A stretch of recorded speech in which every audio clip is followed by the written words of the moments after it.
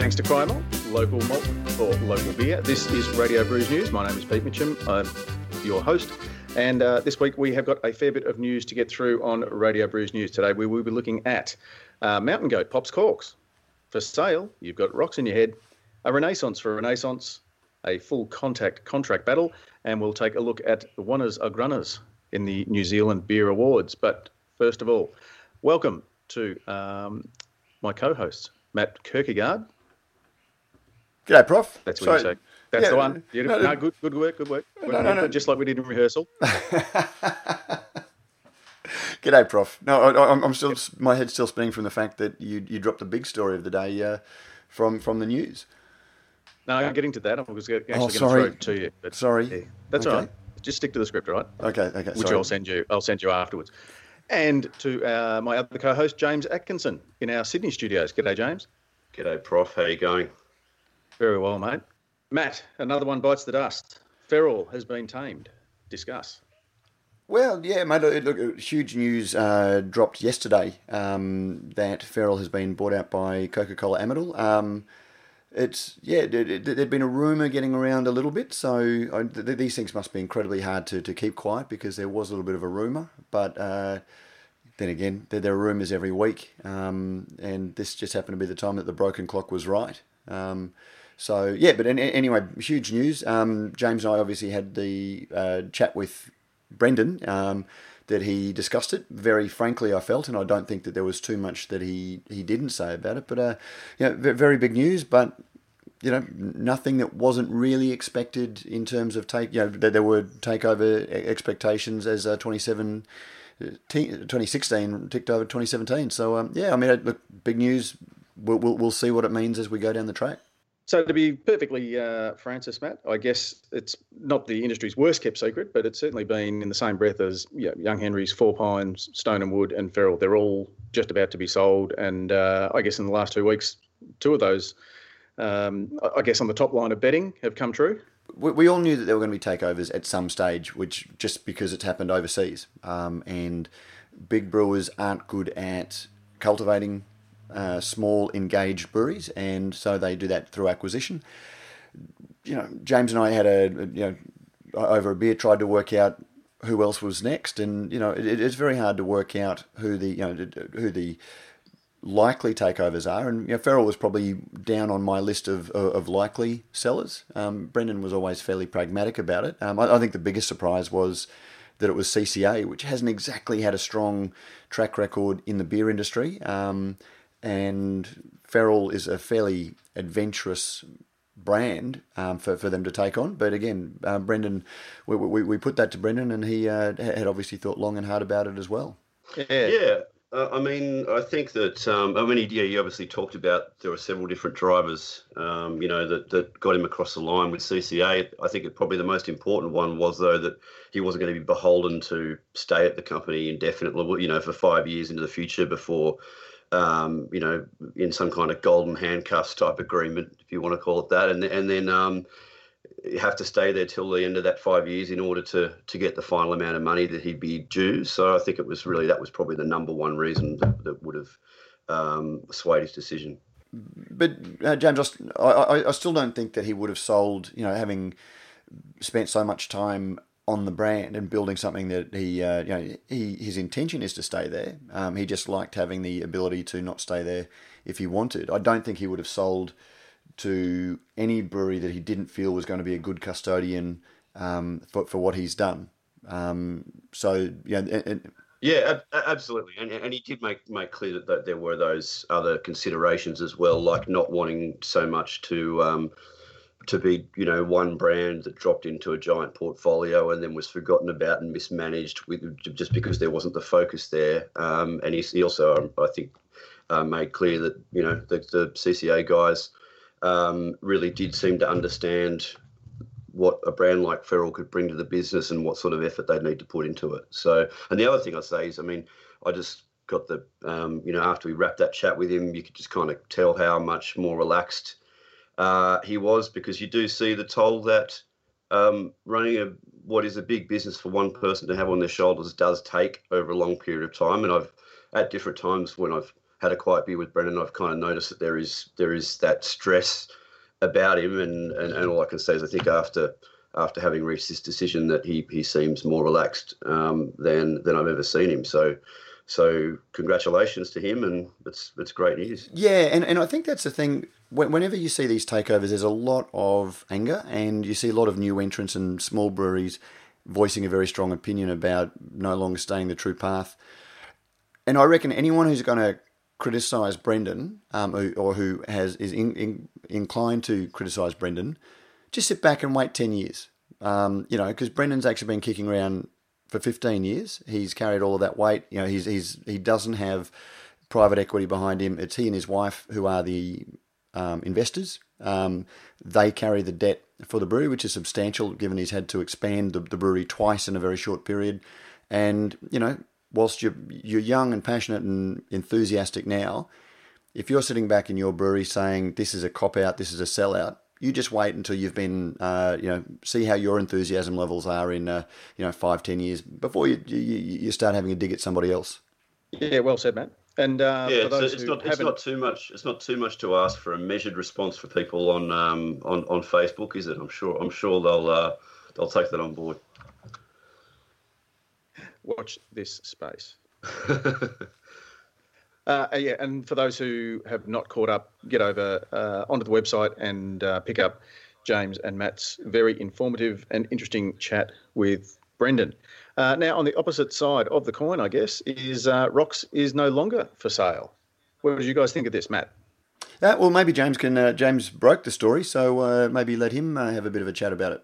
Go for it, James. Well, yeah, I mean, Brock's had been on the market for 4 months, and in that time there was a lot of rumours around that various different big breweries had a look at them and hospitality groups, but they were not able to reach a deal, and they've taken the brewery off the market, and I think now Mark Feathers is going to try and find another investor to join with him in the business and buy out his partner, Simon Osborne. But he did make the comment in the media release that the sale process had been particularly taxing for Rocks, just in the sense that they'd lost a lot of taps, and just due to rumours that were being spread about the sale.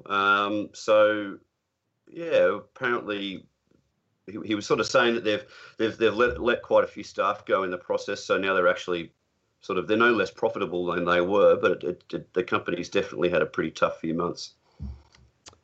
Yeah, for sure, and we certainly do wish them well, and hope that now that the business is back, not for sale anymore, that business can I guess tick along. And we should point out too that Simon Osborne hasn't just pulled the pin.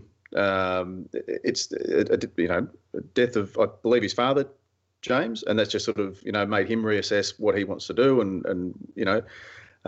what he wants to get out of life, and that's the reason that the business was originally for sale. Actually, I wasn't aware of that particular detail. I don't know where you heard that one, Prof, but that wasn't on my radar. So yeah. No, I just had a bit of a stuck in traffic chat with Scotty Morgan, as I often do, and just caught up with him on a few bits and pieces, just to clarify a couple of things that have been said, which we might bring up in future podcasts. Now, I guess, just a bit of gloom and doom, but next on the list, a renaissance for Renaissance, which I guess is it's good and bad news. Yeah, Prof. It's our first contribution from New Zealand beer writer Martin Craig. There'd been news breaking on Monday and Tuesday that Renaissance had gone into receivership and it was all doom and gloom and things would die. And incidentally, in addition to 2017 being the year that we expected to see a couple of takeovers, we also expected to see a couple of breweries go out the back door. But yeah, Renaissance was, everyone was sounding the death knell for it. So Martin wrote a piece for us, just having a chat with the owner, looking at that and whether it did mean that. And he pointed out quite fairly that Renaissance isn't in receivership, it's in administration, which is a different thing. So they take it on to try and voluntary administration. Voluntary administration, so yes. It's like a preemptive. I don't understand the whole, that that kind of side of business and all that sort of stuff.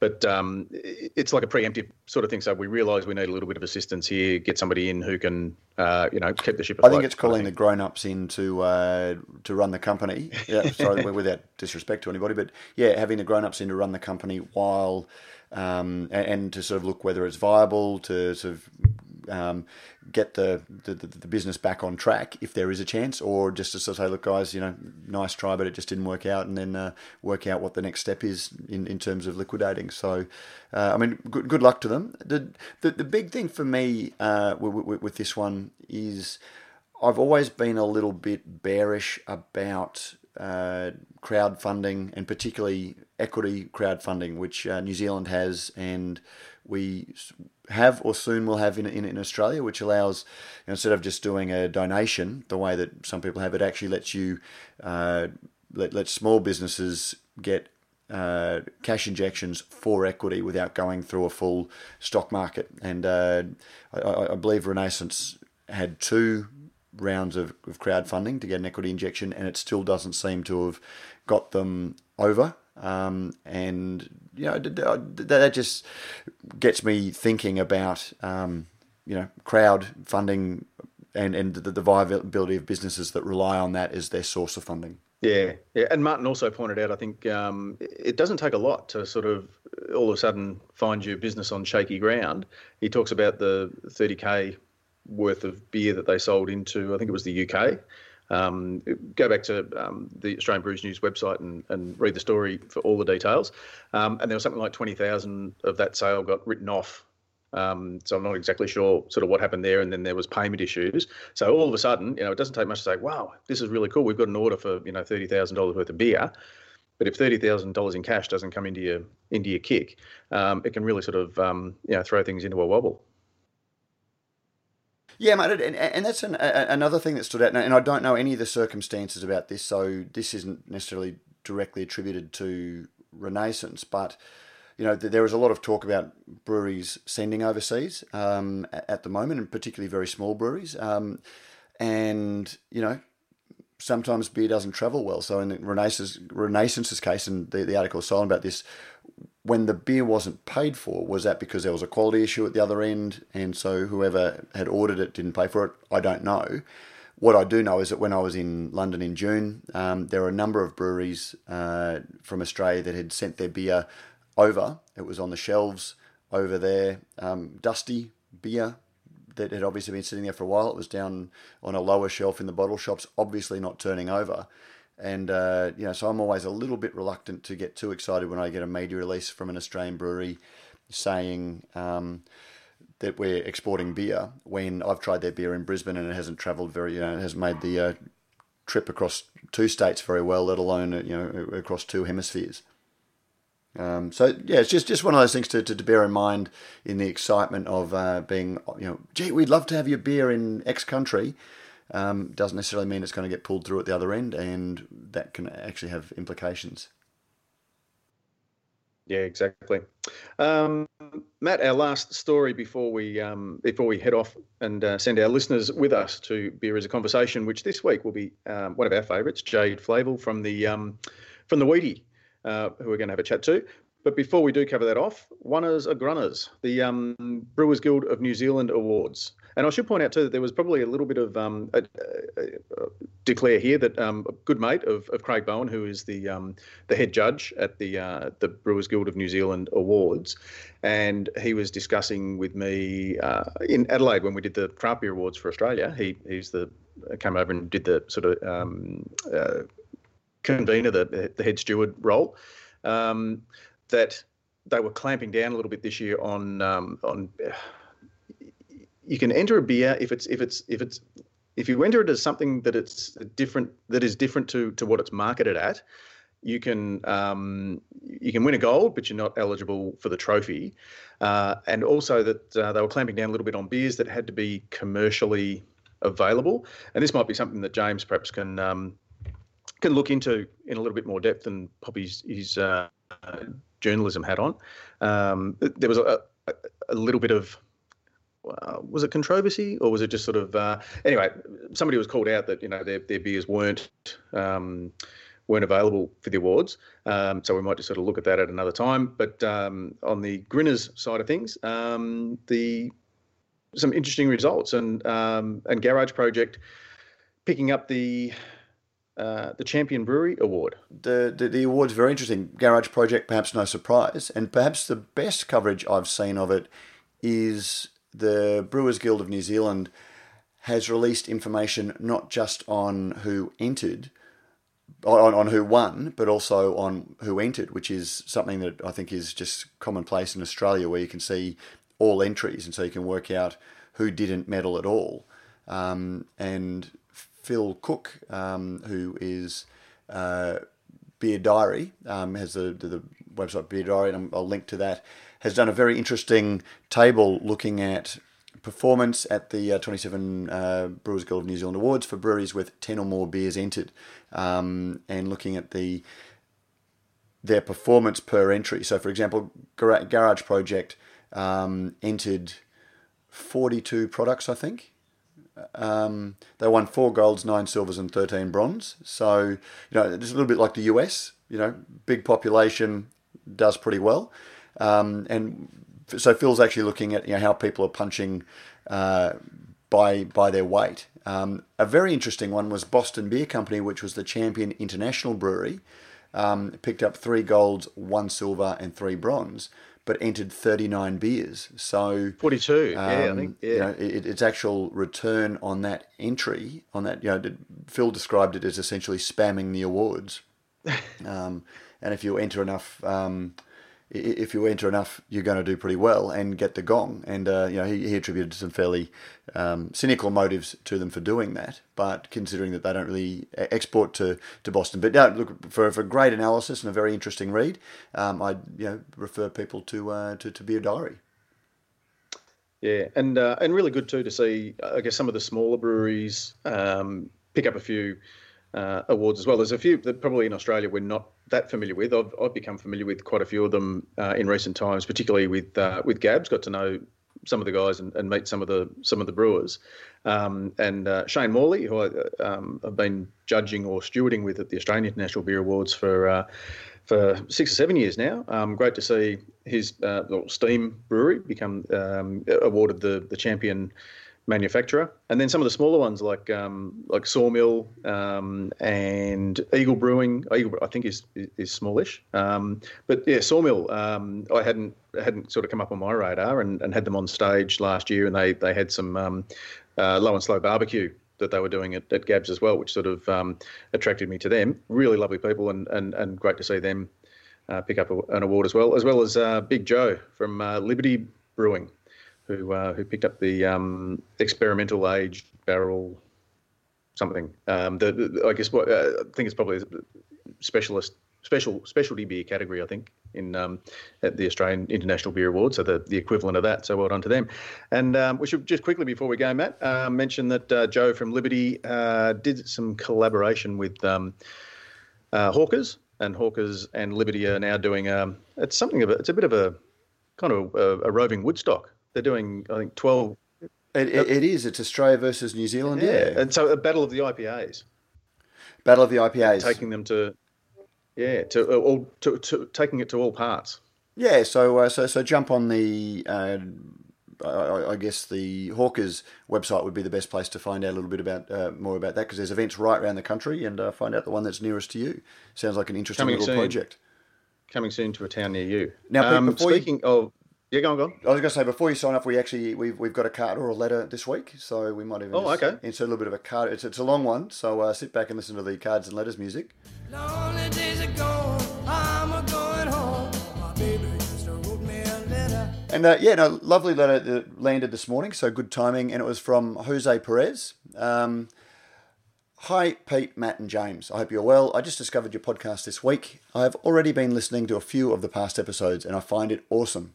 Thank you very much, Jose. It's very informative and a fantastic way to get news and to learn about the beer scene and industry. I was pleasantly surprised to hear Matt's voice as I attended an introductory session about beer and beer tasting he gave at Brewski in Brisbane in 2014. I do remember you actually, Jose, when I saw your photo in your profile pic. which is the main reason I now have an interest in craft beer. There you go. That's a nice bit of feedback, Prof. Yeah, very nice. I originally came from the south of France, and unfortunately there is not really a beer culture in this part of the country. I think he means that part of the country. Yeah. I was listening to your most recent podcast, episode 141, where Pete was mentioning his trip to New Caledonia and the place Les Trois Brasseurs, I think that's how you pronounce it. That's how I pronounce it anyway. He did well. Where he went. I thought I could give you a bit of extra information about this place, as I heard you're wondering where the name came from and if there were actually three brewers. Les Trois Brasseurs is a French restaurant bar microbrewery franchise that owns several places across France mainland, French overseas territories such as New Caledonia and Canada, and soon Brazil. Their story originated in the early 1900s in the city of Lille, north of France, where three brewers partnered together to create a brewery that would become one day the most significant in the country. In 1985, their descendants, who interestingly were also three, hence the name, decided to associate beer and food and open their first Les Trois Brasseurs restaurant with a microbrewery inside. It was a great success, and it led to the opening of many more places. They always brew the beer in-house, and they offer the same choice of beer across all places: a white, a blonde, an amber, and a dark, plus some special beers that you would only find in specific locations or for special occasions. I used to go there when I was studying in the south of France. I found this information on their website, and I'll link to there. It is in French, and they have a Canadian English version that does not have as much details. So I'll link to that. Yeah, And also dig in a little bit deeper to find out whether that's marketing. And when I read that, I think I might have, when I was in France about 4 or 5 years ago, I think I might have actually gone, and it rang a bell last week when you were talking about it, that I might have actually gone to one of their franchises. So I might even dig back through my notes for that, because I do remember that a white, a blonde, an amber, and then just, like a Christmas beer or a Noel was standard there. So Jose, thank you very much. I hope that's Jose. Thank you very much for emailing us, and great to hear that I was able to do something for your love of beer, and that you've kept that journey going. Nicely done. We probably should head off, Matt. What I'd like to do is perhaps hold off until next week's Radio Brews News, a bit of a man on the ground report for you from you about Brisbane Oktoberfest. Is it this weekend? Finishes this weekend? It run, and I would be delighted to do that. It's fantastic. So if anyone is in Brisbane, get along to it this Friday. Well, Friday you'll be cutting it fine when the podcast drops. Saturday and Sunday. Get along. But no, I'd love to have a chat about it next week. At the Brisbane Showgrounds, Bowen Hill. That's the one. Yeah, yes. Too easy. No worries. Listen, we must away. Let's strike up the band, and we will see you all over at Beer as a Conversation, where we'll catch up with Jade from the Wheatie. Thanks, Matt. We'll see you next week. Thanks, Prof.